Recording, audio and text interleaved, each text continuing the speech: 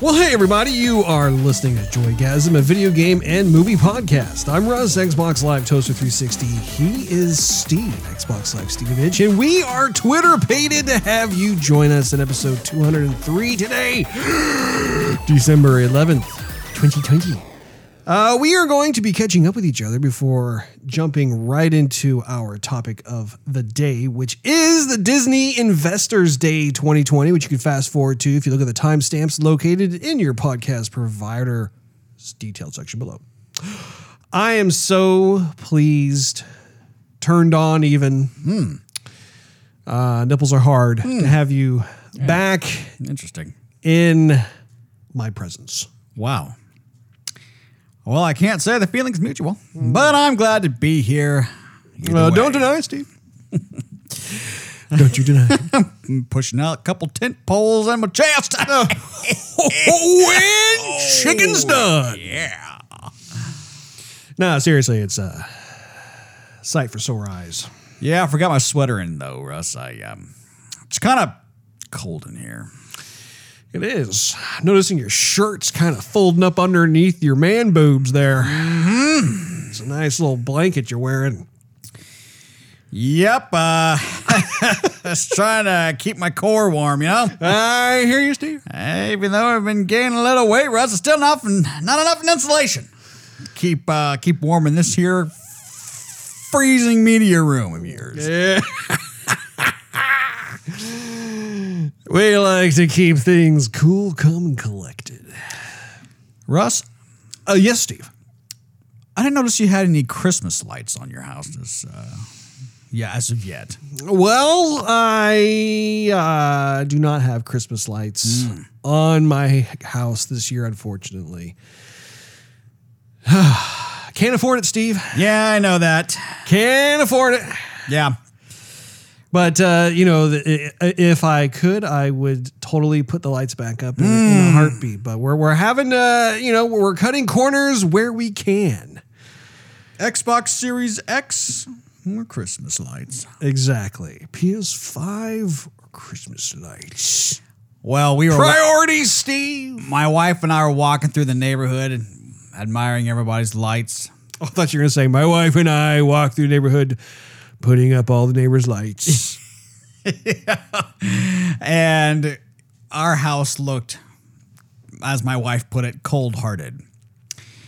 Cold-hearted? Because everybody had lights up except for us. So, I mean, well, I shouldn't say everybody. Most of the neighbors had lights up and looked festive and bright and like, hey... Festivus for the rest of us. Merry Christmas. And ours just looked like kind of bah humbug. Like, you know, you walked in the shadow and all of a sudden you get like goosebumps, you know? So... Well, you got a Christmas tree, so that's a start. All right, we got a Christmas tree. You got Christmas lights on the Christmas tree, I'm assuming. Yes, we do. You have a certain allotted amount of ornaments hanging on the tree. Right, but it's mainly it's supposed to be on the outside. I mean, no one can see the tree from the outside. Sure. So... Sure. Although, yeah. So we spoke... You don't really have any windows. Yeah. No. So we spoke with one of the neighbors. We said, hey, man, your lights just look great. Your lights look great. Hey, good job on you. How long did that take? And he says, well, he's got an accent. Sure. He's got a Texas accent. You know, technically we all have accents, Steve. I'm going to say he's got an accent and a half. Oh, an accent and then some. It's like, well, he says, there was a fireman that came out here, said he would do it on a side job. And I'm like, okay. And and he says, well, I paid him $300 and something bucks to go up there and put up lights. And then he said it'll be $200 after that, every year after that. Blah, blah, blah, blah, blah. Yeah, I'm like, man. Yep. So I'm like, I look at my wife. We're like, no, we're not paying $300 and something bucks. Like, I ain't in the budget. And so... You still haven't pitched in from Thanksgiving, Steve. Oh, you know what? That reminds me. Yes, we do have something for you, and I spoke with my wife about it, and then you texted me about it, And then I played Cyberpunk 2077, and then I forgot about it. It's because you played Cyberpunk 2077, Steve, that you were forgiven. But we do have something for you. So, anyhow, it just turned out that we were in the store and we saw some more basic lights. They cost about $14 or so for a package. So we bought like 2 or 3 of them. So they were like these. Think of like fishnets with lights on it. They're like you're supposed to like wrap it around a bush or like a tree or something. Did you hang them on the house? I did not. No. That would look terrible. That would look like Halloween and Christmas. I'm wondering where you hung them. We have them on the bushes. The bushes. You don't really have bushes. They're small bushes. They're like baby bushes. They're bushes nonetheless. If there was ever a term that would indicate a bush that is a baby, because like bushes, human babies are not adults. You go from being a baby to being a kid to being a teenager to being an adult. Babies do wear clothes. You have like toddler bushes. They're bushes. Anybody driving by would notice there they got some bushes. Hey, look, there's a couple of branches. So, anyhow, we bought some Charlie Brown Christmas tree. We bought some lights and we threw them up there. And then some of the lights didn't work. So we like, okay, well, we had to take them back. We're never going to take this crap. And so then we had another string of lights that were like the bigger bulbs. And so we decided, okay, well, we kind of want them like in that little archway. Like the garage has windows for some odd reason because we're never going to use the windows in the garage. But they have arches on them. So we wanted to put them like the lights in the arches. And then, like, we just really wanted to get it done quick. And so, after driving back and forth... Once we started it, we realized what a mistake this was. So we decided to half-ass it as fast as humanly possible. After 3 trips back and forth to the store to try and get lights that worked. Merry freaking Christmas. We finally just gave up. I'm like, I want to buy one of those projector things you just, like, stick in the ground and, like, throws, like, some snowflakes up on the house. And let's, like, call it good. My wife. Hey, look, it looks like it's snowing. Let's call it good. We're in Texas and it's snowing. It looks like feathers from a mattress. That's it. I'm just gonna like, get up on the roof and like toss powdered sugar down. It's snowing. Yeah. Ho ho ho. So I see you in like some sort of like 2 sizes too small Santa midriff. Your belly's hanging out and you're just like just poofing out that sugar, that powdered sugar. So we have lights on the bushes. Finally, we got lights that worked. Are they colored lights or are they just the plain white? No, they are colored lights. Do they twinkle? No, I guess they twinkle. Do they blink? They do not blink. Do they sequentially twinkle? They do not sequentially twinkle. Do they have some sort of song thingy program where that twinkles They do not dance to La Vida Loca, Russ, if that's what you're wondering. Because they're getting pretty fancy out there with those lights. They are. Mine don't do that, Russ. And yeah, it's been like a week-long project. And are they halogen or are they LED? They are. That's a great question. I stumped ya. Yeah, I don't know about that one off the top of my head, but I can say they're up. And yes, if you drive by, you might think to yourself, "That's kind of a half-assed job." I'm almost scared to go see what you did. So anyway, we got to thinking, like, my wife and I busted a gut. Like, we were laughing after the whole thing was done. Like, why did we even start this? Why didn't we just pay? Like, if we were going to do this all the time. Why didn't we just pay a couple $100 and have someone do it? Exactly. Who does it a lot and can do it probably in 20 minutes. So next year we'll probably do that. But at any rate, the lights are up. And it's the thought that counts. It's the thought that counts. We're not the cold-hearted neighbors with no festive lights anymore, Russ. Well, that's good. That's good. Now you're just the neighbors with incredibly bad Christmas taste. Yeah, of course my neighbor right across the street gets the projector with the snow like flakes and stuff. I'm like, see? Now he's got that. We were pretty much in line with him Now we're not. I gotta say, the whole paying an outfit to hang the Christmas lights on your house is pretty popular around here. I know that in my neighborhood, it's the same thing where, like, more often than not, they will hire these different outfits. Oftentimes, it's the fire departments who will go around and make some side coin. Right. Because this is their whole business is slow in the winter months. And yeah, there's like a deal where there's like a discount once you pay like the initiation setup fee of the first year, and then every year after that, I think they knock off $100. Pay them an extra $100 on top of that. They'll bring the fire truck right out, and then they'll use it to put the lights up. Give them slip them an extra 20. They'll throw on the siren for you. Yeah. Give me that 20. Johnny's getting his lights put up by a fireman. Now that's a Santa who's in shape. Nice red suspenders you got there, old Saint Nick. Yeah, the firemen are wearing Santa hats and long white beards. I never knew Santa had a southern accent before. So what have you been watching? What have you been playing there, Steve? I heard you mention that you did, in fact, pick up a copy of Cyberpunk 2077. Congratulations to you, good sir. I pre-purchased that before I got married.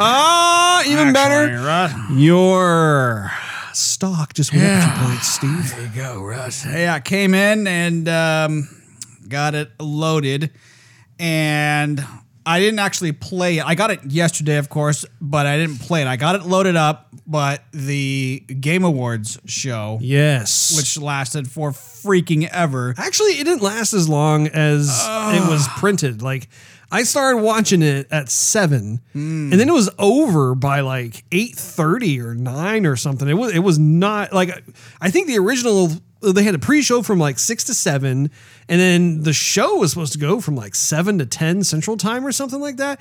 It was not that duration at all. Like, I think I actually missed like the first third of the show. You probably did. I mean, if I remember correctly, I looked at it on YouTube, and it was like 3 hours long.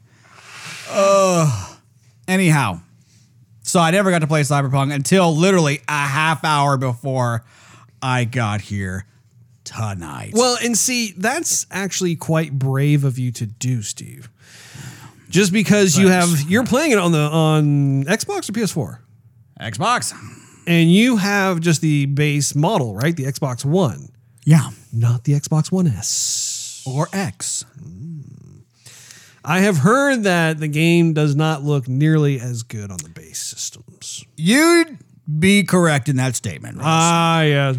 So I thought when I played that, well, number one, it took like, I literally like 5 minutes into it because it took like 30 minutes just to customize my character. Did you have, well, let me ask you this. Did you choose a male or female character? I decided to choose the female character first. Female character. But I think I'm going to start over.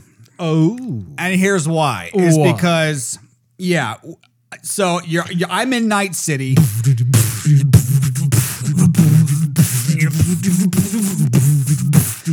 And got any Eddies?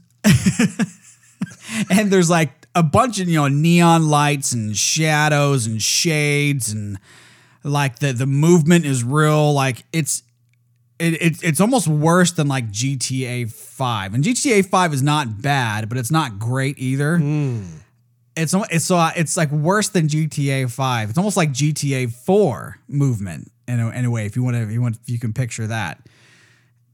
And I think it's because there's so much going on. Like the system has to process with lights and shapes and movement and textures and stuff.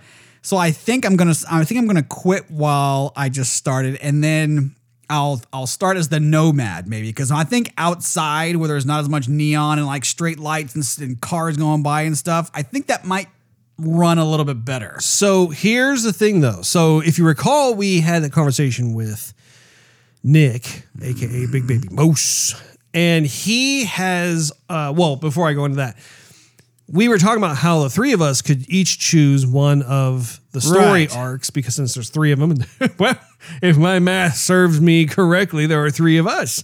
So he has already started a, what is it? Badland? Not Badlands. No, it's a Nomad. Nomad. It's the Nomad story. Yeah. So he's done that. So I was thinking you and I could choose one or the other. I was thinking about maybe you could do the street kid pathway, and then I'll do the corporate one, and then that way we can bring Nick in and we can talk about it when we've had some gaming under our belt. But see, you good sir, you are in dire need of an upgrade with your system because Cyberpunk, as far as I'm concerned, it's a next-gen game. This is like the first official next-gen game for the next-gen consoles. It was never designed for the base models of the PS4 or the Xbox One. If you think about it, those systems came out 7 years ago. That is ancient by hardware spec standards. So, and I've seen some articles coming out too where people are just like, whoa, this does not look the same as like if you were playing it on like a Xbox Series X or a PS5 or even PC. In fact, if you're interested after our recording, I'll show you a glimpse of what it looks like on PC because the absolute best way to play it is in fact on PC. The problem that I have is I don't have a PC capable of running it at full maximum. But having said that, it is still head and shoulders above what you're seeing, so you'll get a much better representation of what the game actually looks like. Yeah. But like one of the things I can't show on my PC is I can't turn on ray tracing, and that's huge. Like right. if you were able to turn that on, that makes it even more realistic. And honestly, you should probably get like an NVIDIA 3070 or 3080 graphics card that just came out in order to like run this the way it was supposed to be run. But this is by and large the very first next-gen title. And another issue I'm seeing, though, too, I should take pictures of it and send it to you because it doesn't look, I mean, it does look full, but it doesn't look impressive at all. Either way, I'm still stoked to play it. But well, and my thing is I would, well, man, that is kind of tough on you because you don't even have the Xbox One X. No. So... But the thing is, too, that I've noticed, like I when you're the street kid, you start off like in a bar or like a club, small clubs, not even a dance club or anything. But so I'm walking around and I want to talk to some people, and not even all like the NPCs like move their mouth, and or if they do, it's like the most basic like blah, blah, blah, blah, kind of thing, like they doesn't even move, or they just look at you, not even moving their mouth, and then they talk to you somehow, and then they look away. So I'm like, what is going on? From the get-go, right out of the box. Well, and I do think some of that is the same like on the PC version. And I think that as a result, it's CD Projekt Red when they make these games. Like Witcher 3 had the same kind of thing as well. I'm not excusing that by any stretch, but how far are you? I assume you're not that far. No, I literally just started. You literally just started. I'm about to start I literally accepted my first quest sort of thing, but I haven't even like left the place where I start, the little bar. The characters that you come across who actually are a part of the main story or even side quests that actually have stuff for you that are not just kind of like background action, their facial expressions are really good. Like anytime they speak to you, they're articulated. It looks legit. It looks really nice. And I'm glad. You know, I had no idea if you actually had pre-ordered the game or if you had bought the game when it was released. And so good on you for that there, Steve. Thank you, Russ. Thank you very much. Oh, what else have you been up to lately? Well, let's see. Actually, you know what? Not that much this week. We did stream a little bit of Overwatch. Ooh. And that was a bunch of fun because we finally got to play more Capture the Flag, which we haven't played. And that was a lot of fun. Eons. Yeah. I must say. Other than that, I have just been playing Final Fantasy, but I did get to a part where I'm a bit struggling. I'm with Aerith, and we are doing side jobs. And I get to this spot. I talked to the old man, and he's like, "Yeah, do this. Go to my wife's grave and pay respects for me, or something like that." And so I'm wandering through the slums, and I get to a part where I'm supposed to fight like these. Wait, you're with Aerith already, or are you with Tifa? Yeah, no, I'm with Aerith. Oh, you're getting pretty far in that game, there, Steve. Didn't you just buy that last week? Yep, I did. Yeah. How many hours do you think you got in that so far? Oh, probably about 10 or 12. That's it? What difficulty you playing on there, Steve? Oh, I just put it on normal. I don't know. Good man. There you go. I put it on puny. Well, I think there's classic, easy, and normal. I will have you know, our good old friend Brad had to put it on easy in order to beat the game. Bradley. Brad Muffin. So I'm at this part where like there's like 3 of these, they're like mini bosses, basically what they are, and they are like little scorpion centipede things. Uh-huh. And they're slaughtering me. They're literally kicking my butt. And I don't know. I've tried this multiple. I don't know. I think I'm just gonna have to do a different like side job, strengthen up a bit, and go back and open a can of whoop. Well, one of the things I can suggest you do, and you may have already done this, so please stop me if you have. Are you familiar? That'll be a no. Are you familiar, Steve, with the weapons upgrade system in Final Fantasy VII Remake? Yeah, I'm Russ. So you're familiar where you go into this weird solar system looking thing? Yeah. Yeah. And you know you can revisit that at any time. Yeah. Right.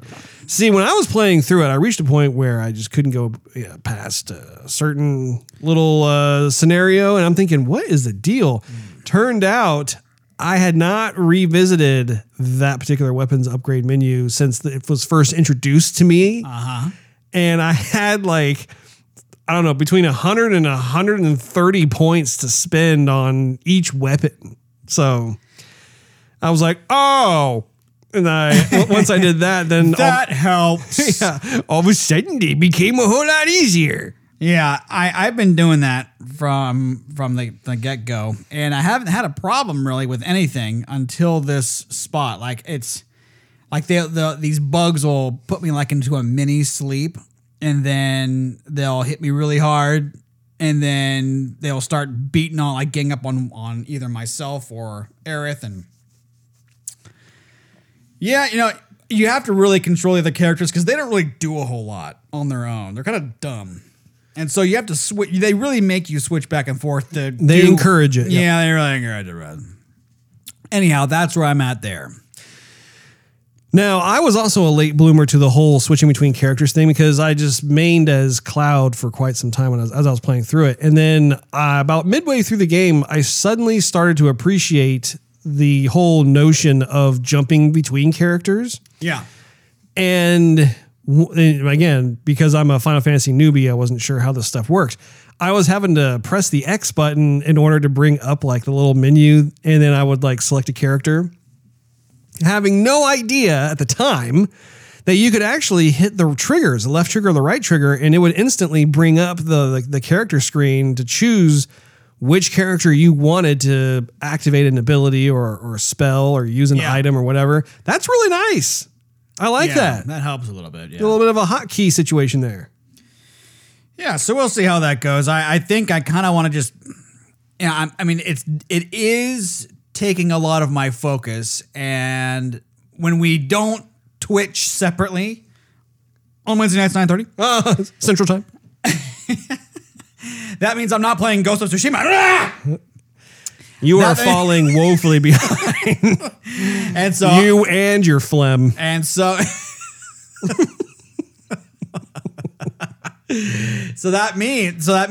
I think I'm going to I'm going to take what are you going to do, Steve? I'm going to take your suggestion from last week, and I'm going to hold off on playing more Final Fantasy VII until I get further in Ghost of Tsushima. I just really want to beat it before the year ends. I think that is a wise choice. Honestly, I think you should do that and then go into Final Fantasy. I am conflicted though because I don't want you to fall behind in Cyberpunk. But at the same time, here's what the conflict comes in, Steve. I want you to have the best experience you possibly can with Cyberpunk. I don't want you to have this watered down disappointment of an experience your first time through. Like, fine if you were to do that your second time or third time or 10th time through, but the first time, Steve, You want that first impression to really That's what I'm saying. knock you on your keister. You know what I'm I saying? kind of just want to start at the Nomad. I think that's going to be easier on the system. I'm just saying, Ross. Like I said, I'm going to show you what you're missing on the PC. It may change your mind. So did you start off with a dude or the chick? Well, are you done talking about? Yeah, pretty much. Yeah. So I had a significant amount of time in the character creation screen, and I ended up choosing a dude. Ooh. And one of the things that the game had kind of like this under the radar understanding or knowledge they announced is the genital region of both the male and female were actually fully realized. Yeah. Did you see the male crotch region at all, Steve? I did, yeah. Now, by default, they have it switched to off, which I appreciate. Yeah, thank you. I think it was nice to like have that. But then, of course, well, there's an option. I'm so tempted. Why? I don't want to do this, but it's off, and that on button is really big and inviting. And he is a guy. He's supposed to have one. I don't want a Kindle. The funniest thing to me is that, okay, first of all, without going too graphic on the whole situation, I just think it's hilarious that they actually give you options when you turn the option on. So you can choose to be circumcised or uncircumcised. I didn't get that far into it, Russ. Yeah, missed out then, Steve. You also get to choose the girth of the package. So what I think is really funny is actually the animation on that is so unrealistic. It's just flapping the wind. It's like, dude, the schlong is like it's the way it sways to and fro. It's like a 10-pounder. I'm just like, they do not move like that. I'm sorry. It's like a grandfather clock. Like even Dirk Diggler from Boogie Nights would be like, man, how'd you swing that? Literally, how did you swing it like that? So I think the game developers were having a little too much fun with that. I don't know. I was just like, okay, whatever.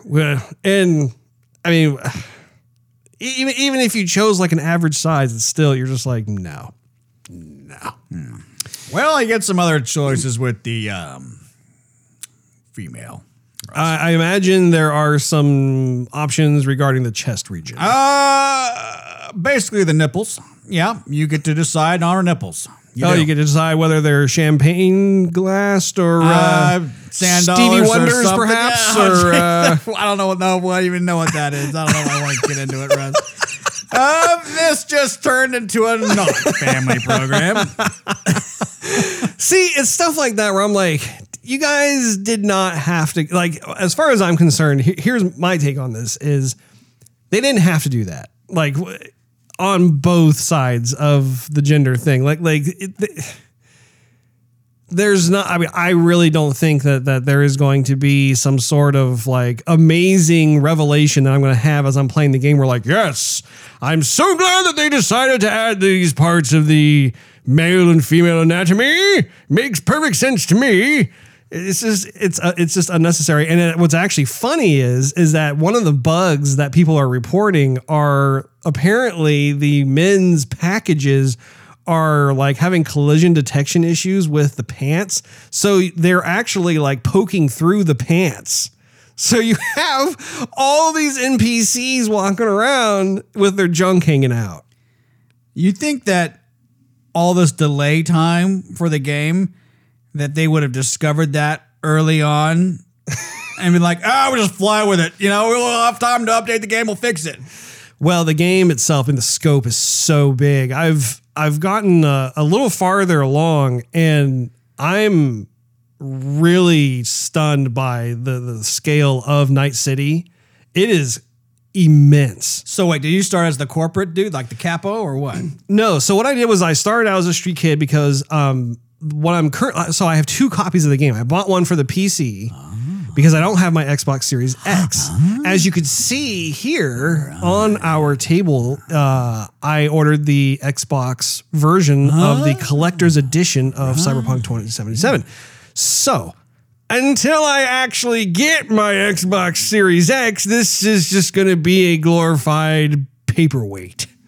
But I wanted to be able to get kind of like I wanted to experience what it was like on PC, because obviously the PC graphics fidelity is going to be the best. And so I was like, okay. And I had a curiosity too, like, can my computer handle the game? And actually, it does a pretty decent job. It's not perfect, but it does a pretty decent job. So that's definitely a cool thing.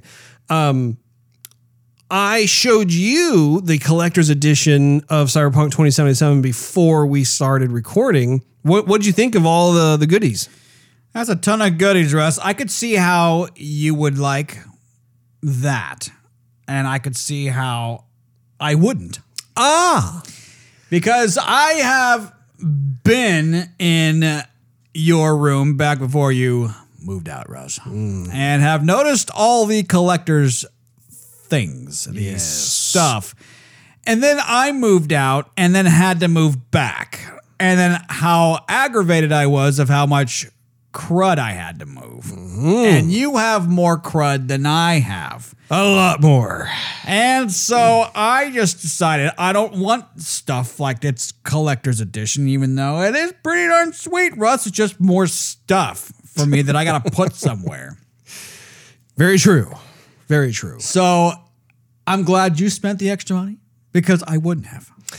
Well, okay. So first of all, for those of you out there who have not seen what the collector's edition looks like, I did a comprehensive photo shoot with my iPhone. I didn't have my actual real camera with me, but I documented everything, including the box itself. So the box art, the packaging, the presentation of the collector's edition box, as well as all the pieces of swag, the cool action figure little statue thing that comes with it, is really cool. Like we have it on our table right now while we're talking, and it's a very dynamic pose. It's really cool. It's a great, like, just kind of centerpiece to the video game itself.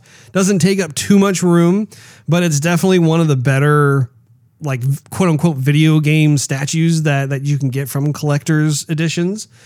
And then the actual box itself, I think, is really cool. Lots of great graphic design on there. When you open it up, it opens up like kind of like a vertical briefcase almost, if you will.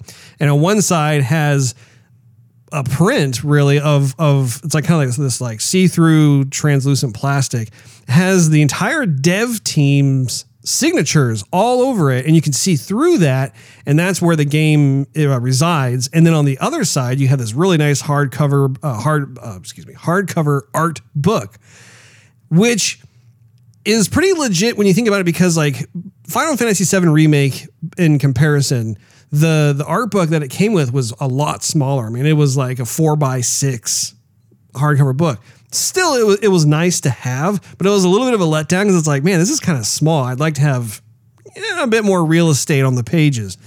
So kudos to CD Projekt Red for doing that. It also came with a bunch of stickers, patches, keychain thing that has V's car on there, as well as like some classified documents and just a lot of little mementos and stuff like that. So overall, I'm really pleased, really happy with that. Definitely encourage you to go to Joygasm on Facebook or Instagram or anywhere. I mean, we're everywhere. We're freaking everywhere. So check out those pics.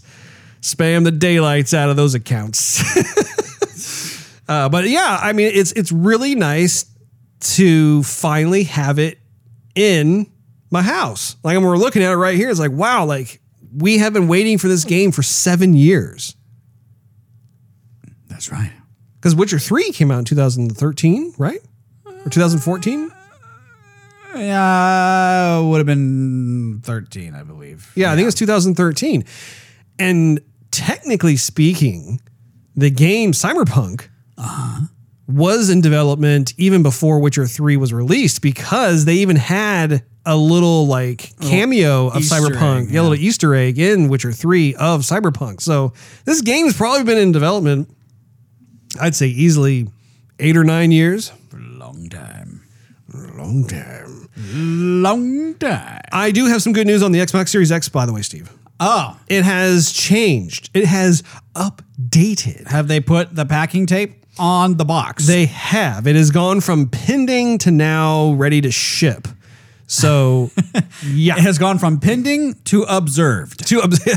Someone is thinking really hard about shipping it. You're like, I could They've given it a lot of thought.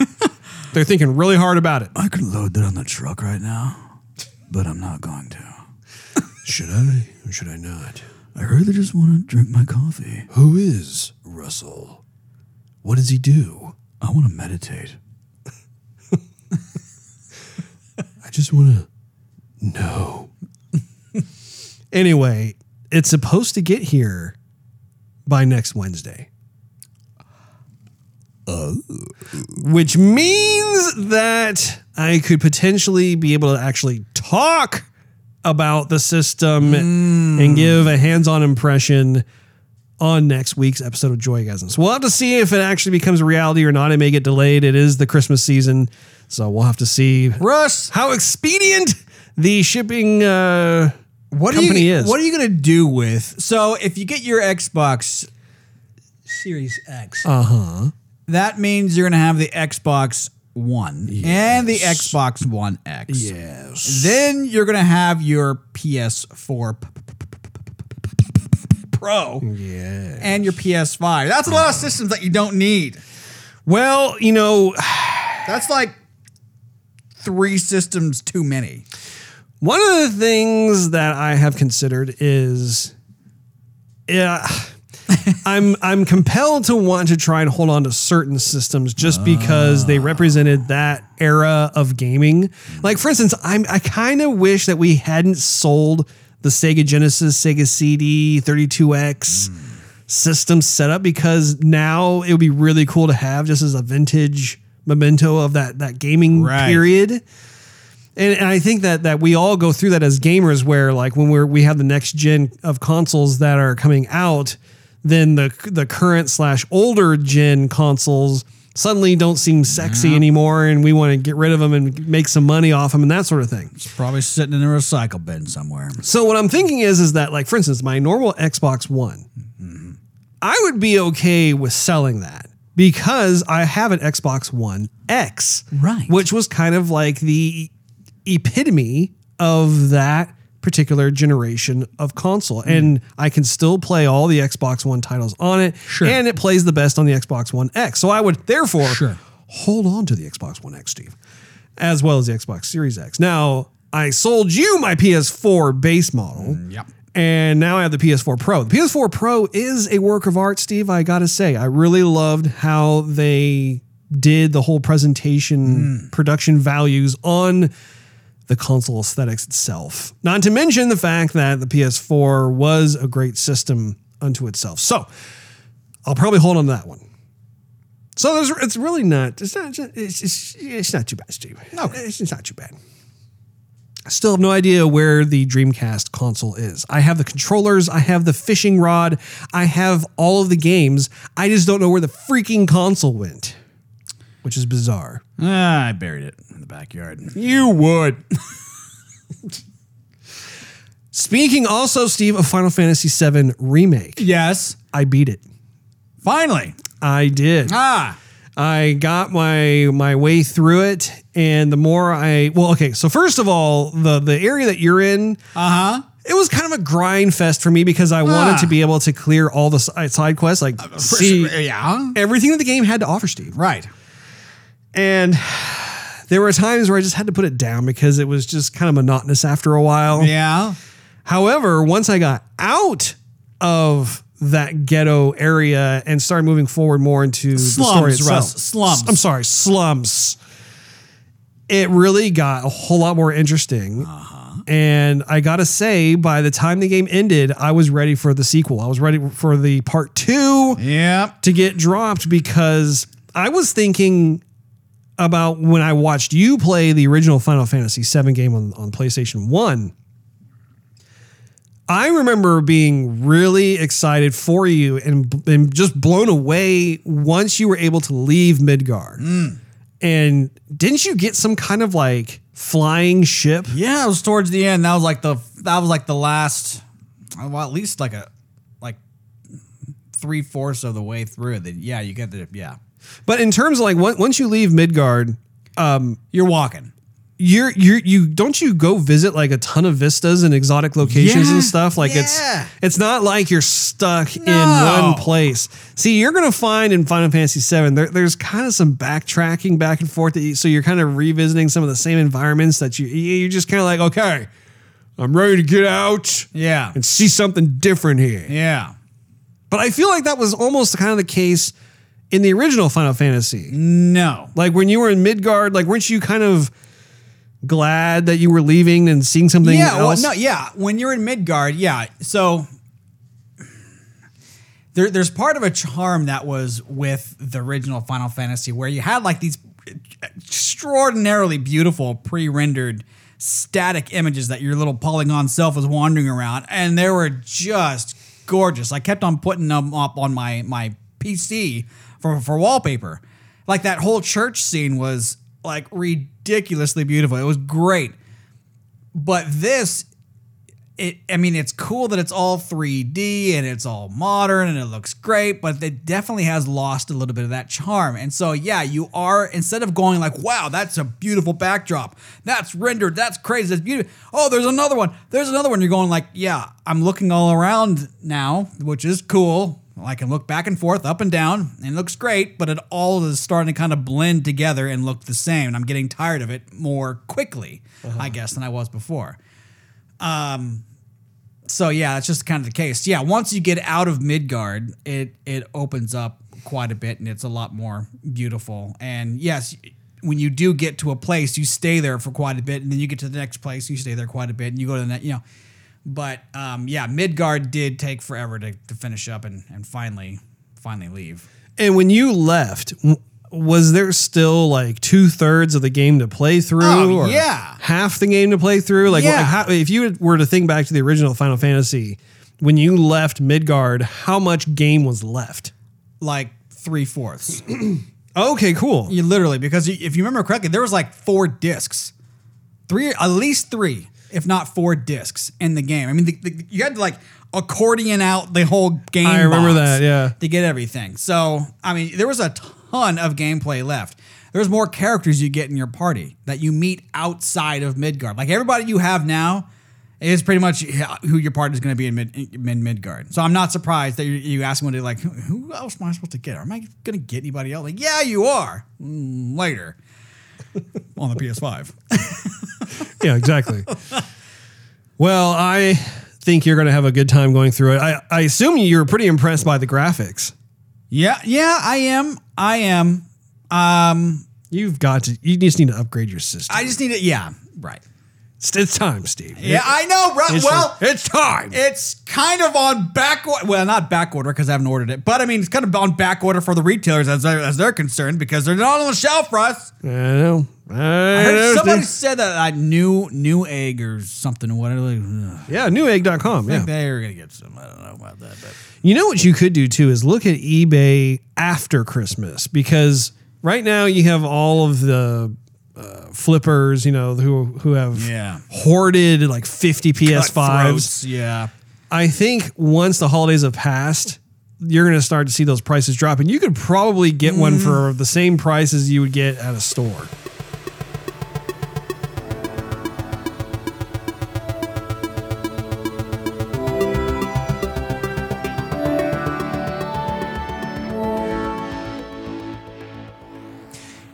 We have to talk about, Russ. What's that to you?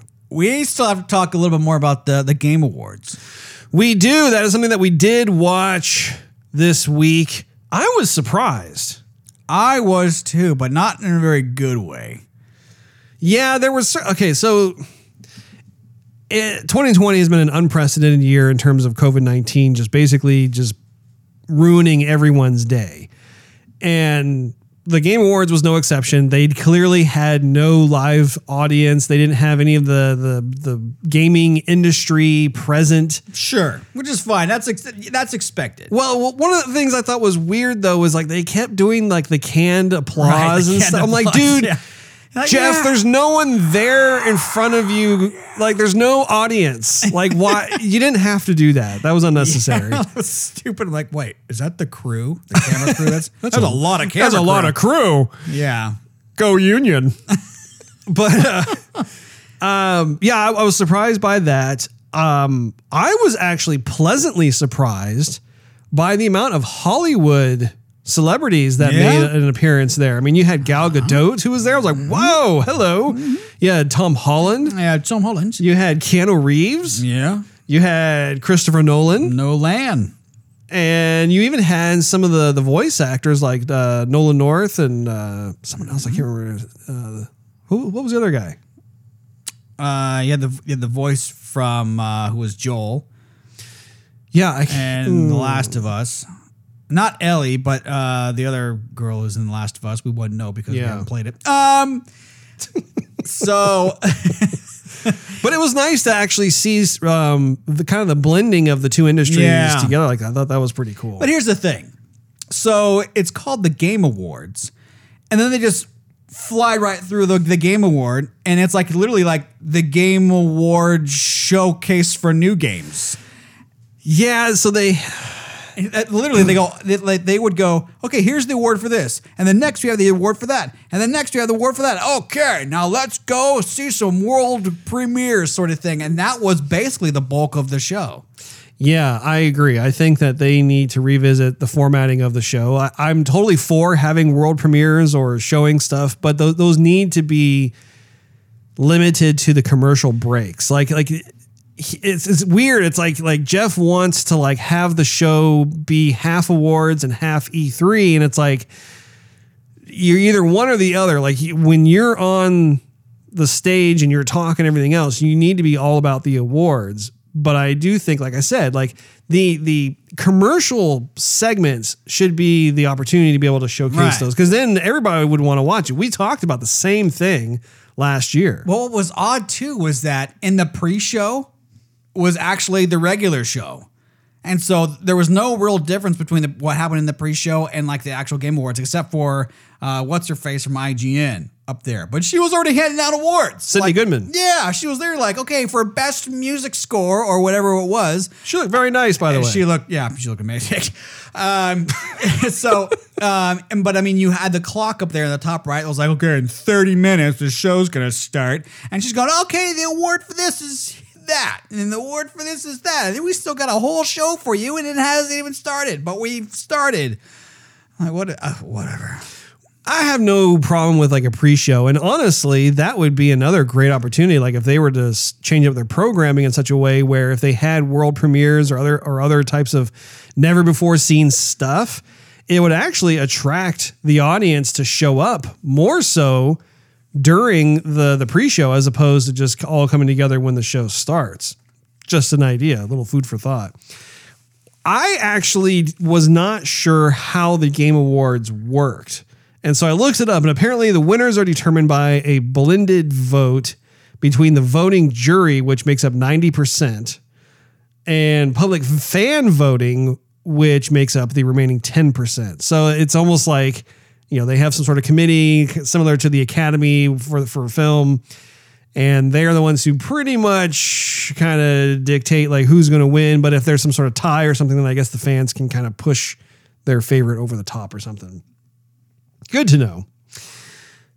The winners, though, my goodness, we were pretty wrong. Pretty wrong. Yeah. Throughout our predictions, it's pretty laughable almost. But The Last of Us Part 2, man, they really swept the awards. I mean, they got Game of the Year, Best Game Direction, Best Narrative, Best Audio Design,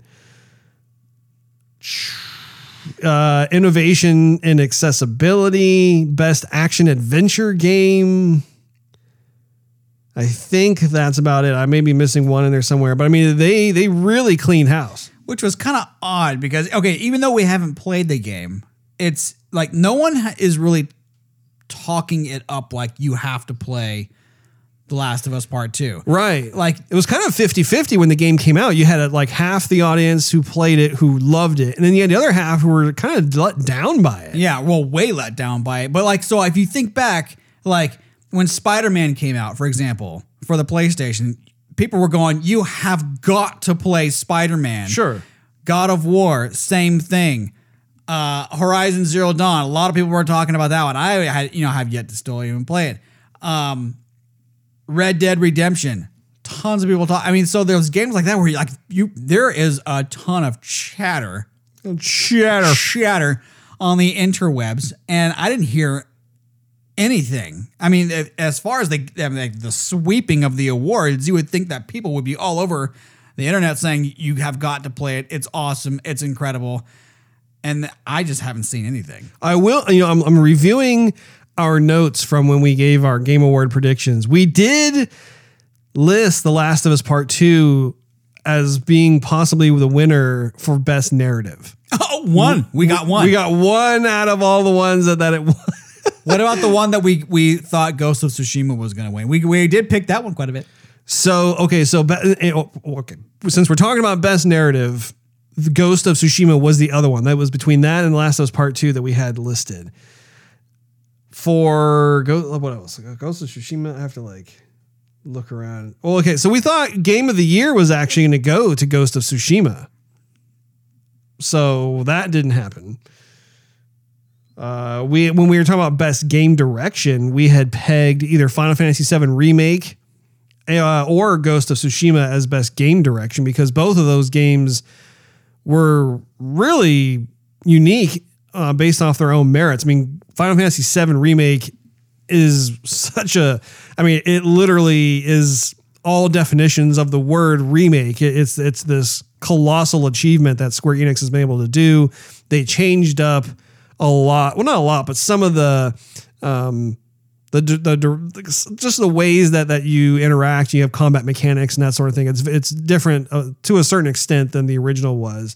And then you have Ghost of Tsushima, where there were certain things that you could kind of say are similar in terms of his horseback riding. It kind of reminds you of Red Dead Redemption or The Witcher, that sort of thing. But in terms of the sword play and a lot of what they were doing with the overall game direction of it being an open world adventure game placed in kind of the ancient feudal Japan period, it was no slouch at all. And it makes sense why it was nominated in the first place. I'd have to look down the list here. But those were the main areas I think that we had predicted that Ghost of Tsushima would win something. Oh, what other thoughts do you have, Steve? That was it. I mean, I don't know. I was watching it. I kind of got a bit dismayed because who I wanted to win wasn't winning, and I was pretty appalled. And then a lot of the premieres weren't really floating my boat either. I mean, I think the premieres were kind of boring. Honestly, they're underwhelming. Yeah, and so that just kind of made the show not exciting to me. When it was done, I was exhausted. I was done. I was going to bed. Now, so Ghost of Tsushima did win Best Art Direction. And I think that was well deserved. Yeah. Final Fantasy VII Remake won Best Score / Music. Right. Which again, they have really memorable music. I was thinking it was a bit of a challenge for them to win that just because the actual melodies, the songs themselves, I don't think are any different from what they composed for the original game. It's just that they it's not they upgraded the music itself. Yeah, it's complete orchestra now. It's not like someone on a MIDI keyboard. One thing of note is that Best Indie Game went to Hades, which was a game that Brad was talking to us about. He was strongly recommending that game. So apparently Brad knows what he's talking about. Let's see what else. At least when it concerns Hades. Heathen. Let's see here. Well, okay. Final Fantasy VII Remake also won Best RPG. That was somewhat of a no-brainer. Mortal Kombat 11 best fighting game, that was one I predicted. I just had no doubt about that. I was like, yeah, I think Mortal Kombat 11 is going to sweep that category. Best family game was Animal Crossing. I'm very happy to see that, just because I have now invested a significant amount of time with my daughter in playing that. And yes, it is very family friendly. It is a very delightful and intellectually stimulating game. It's very fun. Microsoft Flight Simulator won. Go ahead, Steve. Guess which category that one won. Best simulator. Oh, how did you know? By the way, that one's coming to Series X. On the Game Pass, right? And I can't wait. That was one of the ones that made me most excited. You can fly anywhere, like in the world. Uh-huh. I want to see it.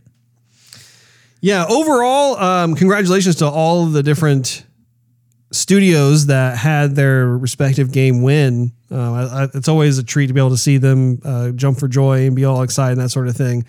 And hopefully we will be able to see some improvements to the show overall next year. And hopefully the format will have returned to normal. They'll actually be with the gaming community and having the orchestra on the stage and all that fun. I miss all that. You know, I am ready for the world to turn back to normal. Let's have some normalcy around here.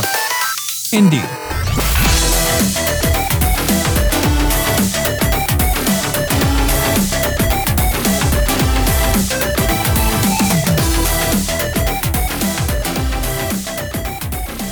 Get your Fast Pass ready and get to the front of the line. It's time for the topic of the day.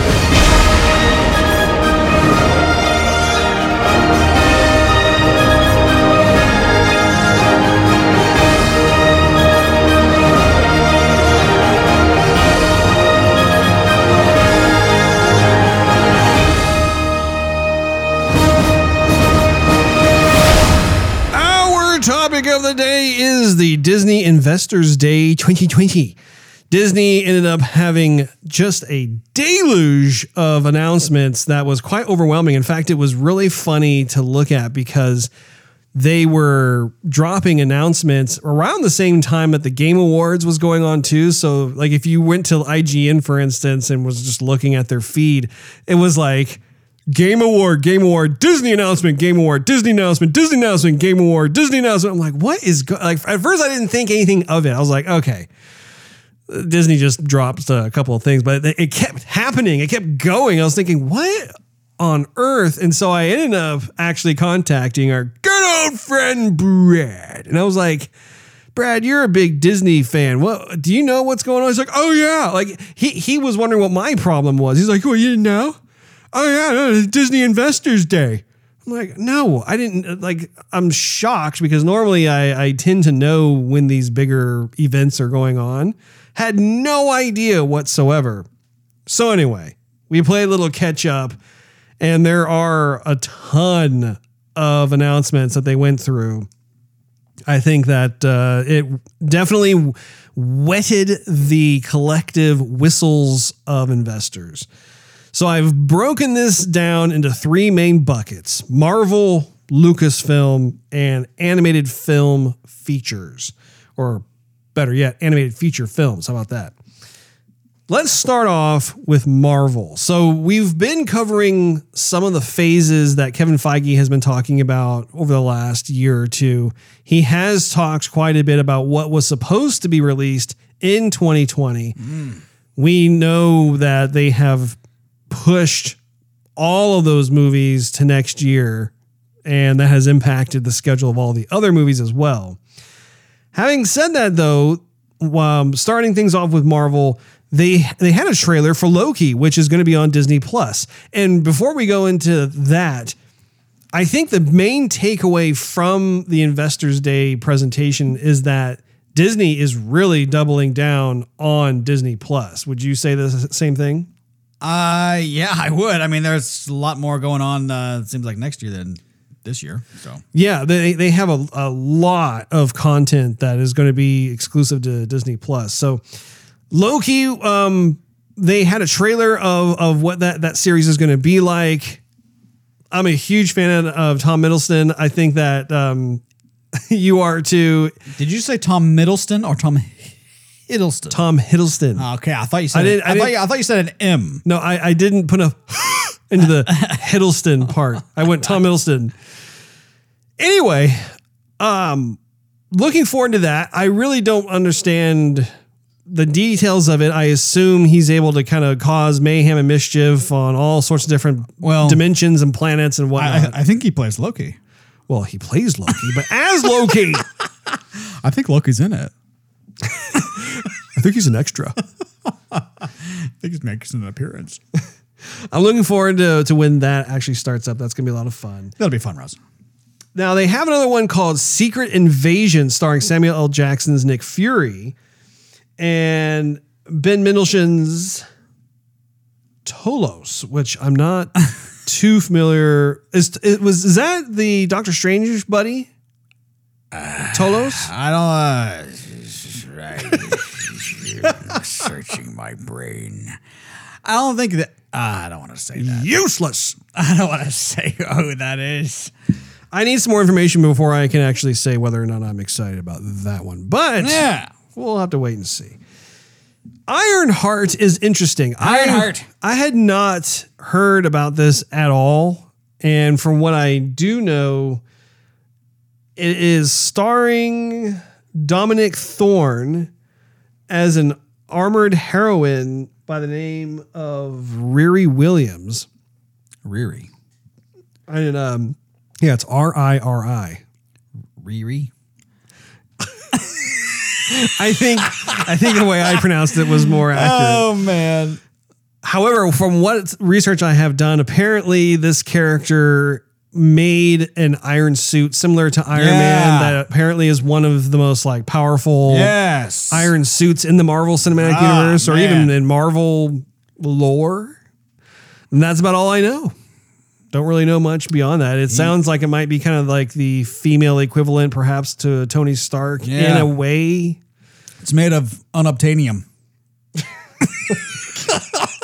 If you have some, then you know it's fake because it's unobtainium. Oh, man.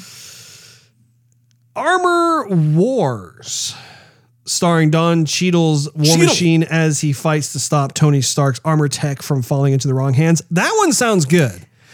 I hope that Don Cheadle actually reprises his role in that, though. Like, if they have someone else do it, it's going to be kind of weird. Like, so much of this is dependent upon making sure that you have the same cast reprise their characters, which is why I'm looking forward to WandaVision. I think it's great that you have the same folks who played Scarlet Witch and Vision in the series itself. I'd like Terrence Howard to come back, honestly. Why?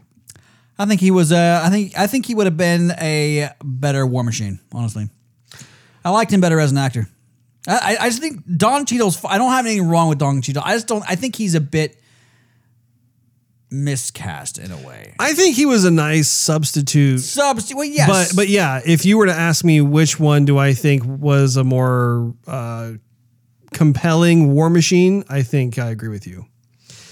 Baby Groot, which is a series of animated specials revolving around the tiny Guardians of the Galaxy character. That could be possibly be fun. You know, I think it depends on how contrived it is. If it's not very contrived and actually amusing, then I could see it. Like the cartoon series Little Big Awesome, which I'm not sure if I've shown you yet, but I have talked to you about before. That's a lot of fun. If it was something like that, I'd be into it. Are they going to get Vin Diesel and say, we need you to say, I am Groot for 5 days straight in every single way you can, at every pitch and every level and every volume. Here's your check for $10 million. Thank you. Guardians of the Galaxy Holiday Special, written and directed by James Gunn and slated to debut in holiday 2022. So that's a little ways out. That is a... I wonder I think that's 2 years from now, Russ. Well, I wasn't thinking about that. I was thinking, well, what on earth are they going to stuff that with? It's the year after next. Now, they also talked about a Fantastic Four movie officially debuting. Confirm that. We'll see what happens with that one. What makes me have hope for this, because the previous iterations, I didn't even bother to go see it. It just didn't look very good. Yeah, pretty bad, right? However, with Kevin Feige behind it and with the MCU behind it, I don't know. I might give this one a chance. Might be the first one out of all of the previous iterations. So, what about you, Steve? Well, I wasn't too big of a Fantastic Four fan. I wonder if they'll bring what's his face back. Michael Chiklis is the Human Rock or whatever his name is. I don't know. I'm not sure who they have cast for this. I do know that Spider-Man Homecoming's John Watts is attached to direct. So the same director who did Spider-Man will be doing this. Are they bringing back the guy from Nip Tuck back? I don't know. Steve. Okay. Yeah. I have no idea. You like that show. I used to like that show. I watched it again. I'm like, what did I see in this? Didn't you own the entire DVD set? I know. I didn't own it. Netflix? I think it was Netflix, yeah. Ant-Man 3 is officially called Ant-Man and the Wasp Quantumania. And I have thoroughly enjoyed the last two Ant-Mans. I think it's a nice departure from some of the more heroic-oriented MCU films. I would agree. I just don't know if I can see it being a whole entire show. Well, we'll have to find out. We'll have to see. Yeah. Again, so far, the MCU and Kevin Feige have been batting 100. So I'm really looking forward to WandaVision. Oh, yeah, totally. That's the one I am most looking forward to. Yeah, I've been looking forward to that as well.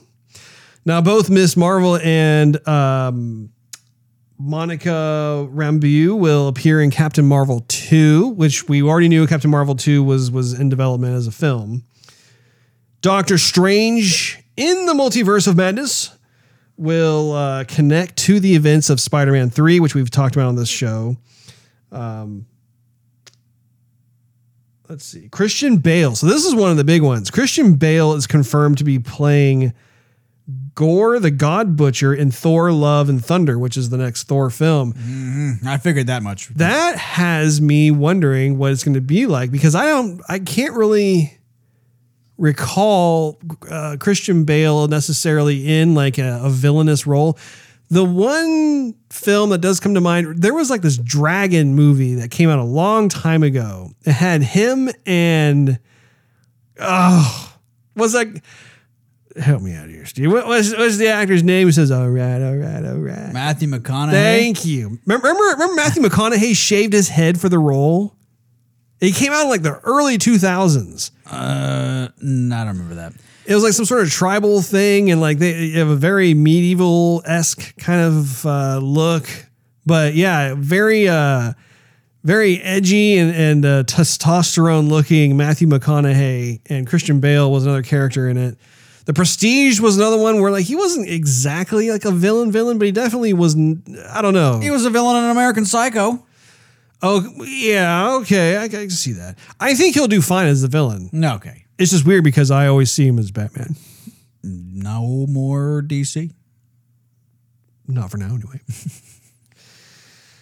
What else? You had a bunch of. Are you still looking at that Marvel, or you want to switch to? I got one more thing here about Feige. Kevin Feige.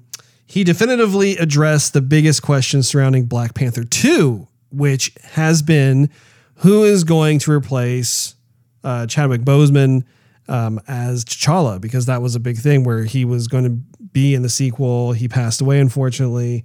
And he said that Marvel will not be recasting the T'Challa role out of respect to the late Chadwick Boseman. Instead, the Black Panther series will expand to spotlight other characters using the branding World of Wakanda. And Ryan Coogler, who was the director of the first Black Panther, he remains attached to Black Panther 2, but the sequel's release date has been pushed back to July 8th of 2022. I think I like that. I like how they are showing respect to like how Chadwick he was really largely responsible for bringing the spirit of T'Challa into that role, and everyone just knows Black Panther to be him. And honestly, I never read the comic book, so I don't know how many other characters there are. But if it means that you can expand it and be able to have opportunities to explore other characters that live in there, as long as it is in line with the canon and where they're not just making characters up to make them up, I'm okay with that. What about you? Yeah, I would venture to say that I agree with that as well. So pivoting from Marvel over to Lucasfilm, I totally feel like I have a sneeze coming on. Pardon me. I'm breathing all that in right now. No, you're not, because I shoved my face into my armpit. So there's a list here that's also very impressive when it comes to Lucasfilm. First, there was Star Wars Andor, which is kind of like this Rogue One prequel. I'm not particularly excited about that one. Mainly because it's reusing the same actor that was the Spanish. He was the guy who was the main character in Narcos Mexico, actually. He was? Yep. Are you sure about that? I'm absolutely sure about that. Okay. But anyway, I didn't care for his characters. Nothing against the actor himself, but I just, when I was watching not Rogue Squadron, what was it? Rogue One. Rogue One, thank you. I felt like his character didn't fit. I was like, okay, but now they're gonna expand it out. It's like, all right. Hayden Christensen, a name that we've not heard in a long time, is returning. A name I haven't heard since. Yeah. I sense something I haven't felt since. What was he going to say? Don't leave me hanging. That was literally a ... Anyway, Hayden Christensen is going to return as Darth Vader, joining Ewan McGregor in the Obi-Wan Kenobi original series, which begins 10 years after the dramatic events of Revenge of the Sith and is coming to Disney Plus. I am looking forward to that. That is a series I'm looking forward to. I am curious to see how Hayden Christensen does, though. That's kind of a toss-up for me.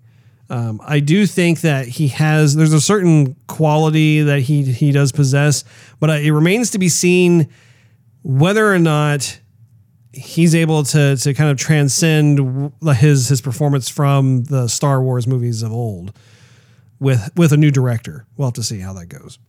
What do you think? As long as he can sound like James Earl Jones, Russ, he ain't going to have a problem. That's what everyone's going to be expecting. Can he sound like Darth Vader from episodes 4, 5, and 6? Because if you can't, he ain't going to pull off jack. There's another show they were talking about called The Acolyte, which is a female-driven series set in the High Republic era. Oh. I have not heard of the High Republic. I've heard of the Old Republic. I've heard of the New Republic. Might have to ask George on that. Was that something Kennedy wrote in, or was that actually from the Bible? I'm not sure. Yeah, you'll have to find out, Steve. Get back to me. Yeah, I'm going to go FaceTime Georgie. Hey, wake up. The galaxy's favorite scoundrel, Lando Calrissian, will return in Lando, a brand new event series for Disney Plus. I'm looking forward to that. I don't know about that, Rose. Let's see here. The Mandalorian will have at least 2 spin-offs. I have been enjoying profusely the show. You have got to plant your butt cheeks on my couch so you can catch up and watch the fun that is Mandalorian, Steve. Like spin-offs is in like, hey, a Me Too version still set in the Star Wars universe, but it's just like The Mandalorian, but it's like The Mandalorian Light. No. The Mandalorian step cousin. You have Star Wars Ahsoka and Star Wars Rangers of the New Republic. Neither one, to my understanding, has anything to do with the Mandalorian, because the Mandalorian is more about like the kind of the race of the Boba Fetts, so to speak. Okay. So these are completely different factions, but I think they take place within kind of the same time period and world, galaxy space as the Mandalorian. Yeah, out there somewhere. Well, yeah, kind of like it's one of those standalone story kind of things. I'm looking forward to it. I think what I've seen them do with the Mandalorian gives me confidence. You just want to see more Baby Yoda. I do. I enjoy Baby Yoda. You want to see pubescent Yoda. Is what you want to see. Well, no, I don't want to. I don't want to spoil anything for you, Steve. You need to watch Mandalorian. By Disney Plus, you must. Additionally, Disney showed a teaser trailer for the animated series Star Wars: The Bad Batch, which honestly, the art direction is very reminiscent of Star Wars: Clone Wars. It is, Russ. Not sure if I'd be into that one. Maybe. It looks kind of interesting. Did you ever watch Star Wars: Clone Wars? I have not. They have multiple seasons of that. They do. I need to check it out myself. You do. They also revealed the anime anthology projects called Star Wars Visions. That I'm looking forward to. Anything anime like that. Apparently, Disney has partnered with all the top talent in Japan for like all kinds of different takes on this, which I think is cool. I've always enjoyed what they did with like the Matrix. Remember the Matrix anime anthology they did, and even they did one for Batman as well. Not the movie that came out this past year, but they had an anthology where they had a bunch of mini stories from like 6 or 7 different anime studios, and each one had their own take on it. It was really cool. Didn't they do one with Halo also? I thought they did one with Halo. Maybe. Would not be surprised. Willow, which is a movie that came out way back in the 80s, directed by Ron Howard. Ron Howard? Apparently, they are greenlighting a series for Disney Plus that's going to come out in 2022, and it's going to have the same star from the movie reprise his role as Willow. So it's like, wow, okay, cool. They have another Disney Plus series called Droid Story, which I believe follows C-3PO and R2-D2 through some of their own types of That sounds action-packed. adventures. Well, it remains to be seen how they go about that, but we'll have to see. I think it could be cool. You got to order your R2-D2 language decoder. I am fluent in over 6 million forms of communication. But I'm not. I'm familiar in one form of communication. Well, make that 2. Because I thrust my pelvis like this. Yeah. Indiana Jones 5, which apparently will be the final Indiana Jones movie. I think it's got to be. It's going to be... Oh, Steve, you're going to get a kick out of this. Which one? So Indiana Jones 5 Yes. is going to be directed Right. by James Mangold. Right. Does that name ring any bells for you, Steve? It rings something. Yeah, it rings the cobwebs out. Uh-huh. Well, it should, Steve. For you. And you want to know why? Why is that, Russ? I'll tell you why, Steve. He was the director of Ford versus Ferrari. Oh, I did read that. Oh, yeah. I did read that. Sure you did. Liar. You know something? You forgot one of the things on Marvel. You forgot the thing on Marvel where it's like the What If series. I did not forget about it. Actually, you did. That's not new. Not new? No, that guy. You sent me that article. I know. But it was announced last year, Steve. It looks good. It does. When we talked about it last year, Steve. It still looks good. It does, yeah. What else can I talk to you about, Steve Rooney? Well, okay, so what are your thoughts with regards to Indiana Jones 5? Well, considering you didn't like Indiana Jones 4, I have yet to see it, Russ. But since Don't see it. Unless you want to see what's his name? Shia LaBeouf. Shia. You want to see a CG Shia Tarzaning his way across vines with a bunch of monkeys. Yeah, I would sit that one out. Isn't Steve. it CG and they kind of look like Gumby? I heard that. It was bad. We'll just say that. Not LucasArts' best moment. Lucasfilm, no. LucasArts is the gaming studio. I like LucasArts. Lucas's Studios is. Lucas's. They have so many Skywalker sound, LucasArts, Industrial Light and Magic, Lucasfilm. George's stuffs is. Now, they also have Children of Blood and Bone. I don't really know too much about that. I'll have to get some more information on Sounds fleshy. it. Taika Waititi will be directing a brand new Star Wars film. This actually gives me hope because... A New Hope. A New Hope, let me tell you. Because the train wreck, the dumpster fire that was the Last Jedi, as well as, I don't even remember, what did they call the last film? By that point, I was just like, ugh. What was it called? I'm seriously doing a brain fart. The Kennedy trilogy. What was it? Do you even know? The Rise of Skywalker. The Rise of... Thank you, Steve. Whoa, you pulled that out. You're like, bam. Yeah, I can do some of that sometimes. Oh, my goodness. Yeah. Anyway, Taika Waititi is the person who directed the Thor Ragnarok, which is fantastic. He was the one who played that character that you liked a lot. Yeah. Hey, guys. Yeah. What are you doing over here? Yeah.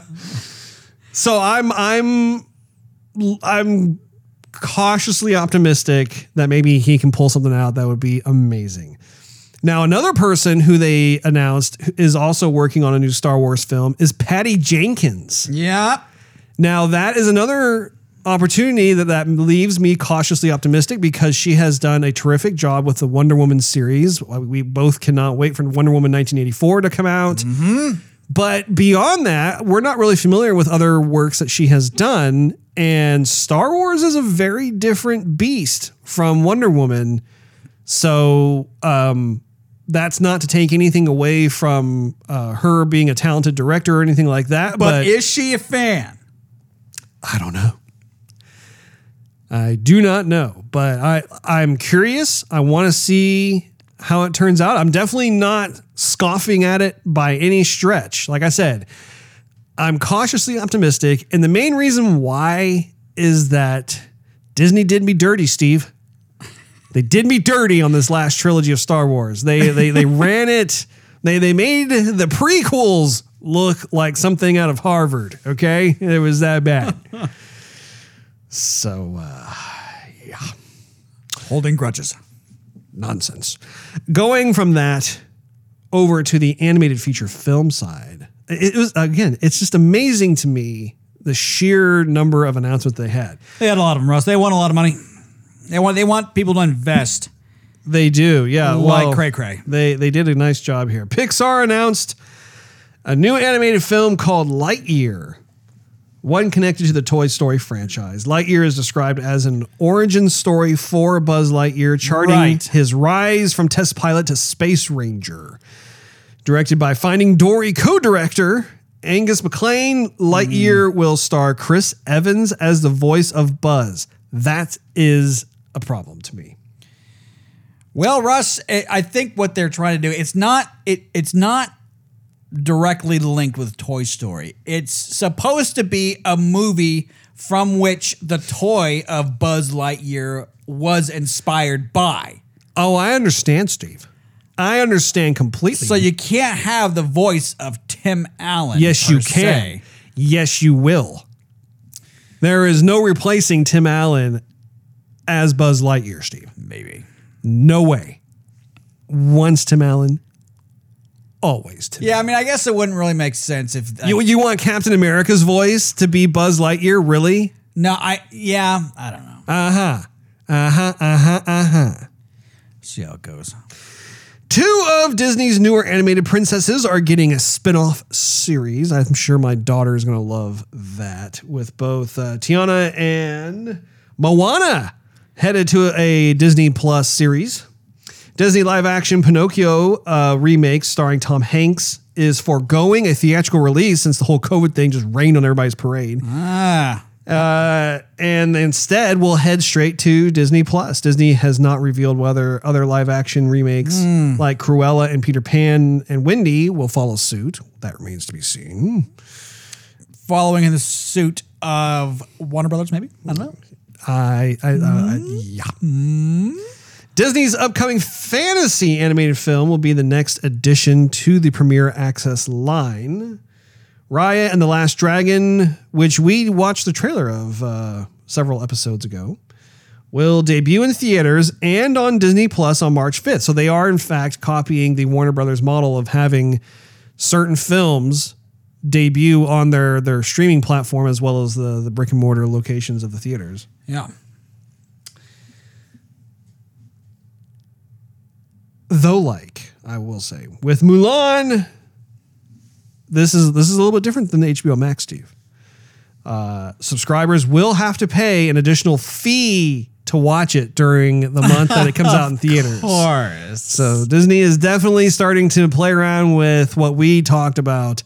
I believe it was last episode, wasn't it? It sure was, Russ. The last item I have on here is that Disney's next animated feature film after Raya and the Last Dragon will be Encanto. In a brief synopsis from Disney, Encanto takes you to Colombia, where a magical family lives in a magical home. The film is directed by Brian Howard and Jared Bush, co-directed and co-written by Charisse Castro-Smith. Encanto's music will be written by the prolific Lin-Manuel Miranda, who is known for Hamilton and Moana fame. Disney is also developing a new sci-fi animated series called Iwaju, which will debut. Iwaju will debut on Disney Plus in 2022. So overall, this has been a crazy amount of announcements that they have made of different feature films, of Disney Plus series, and other developments that are in the works over the next 2 years. And that's not even counting the already announced stuff that was supposed to come out this year and also in 2021. So I think what makes me most excited about everything they had to show is how committed they are to the Disney Plus platform. I think that's great. I think that when they launched it, they had plenty of content. They had stuff that everybody wanted to see. And now that it has been out for a little while, they're not resting on their laurels. They're actually being very proactive in creating several series. It's going to keep us entertained for a very long time. And what I love about it too is that a lot of what they're doing is interconnected with each other. It's not like a throwaway, like, oh, we need to fill it with something. Here, let's just fill it with fluff and be done with it. No, like they actually have a methodology, particularly with the MCU side of things. Is there anything in there that you like the most?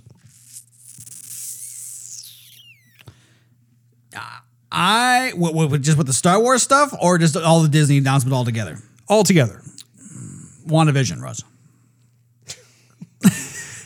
So technically speaking, sorry, spit that out. Big blob of saliva just made its exit point.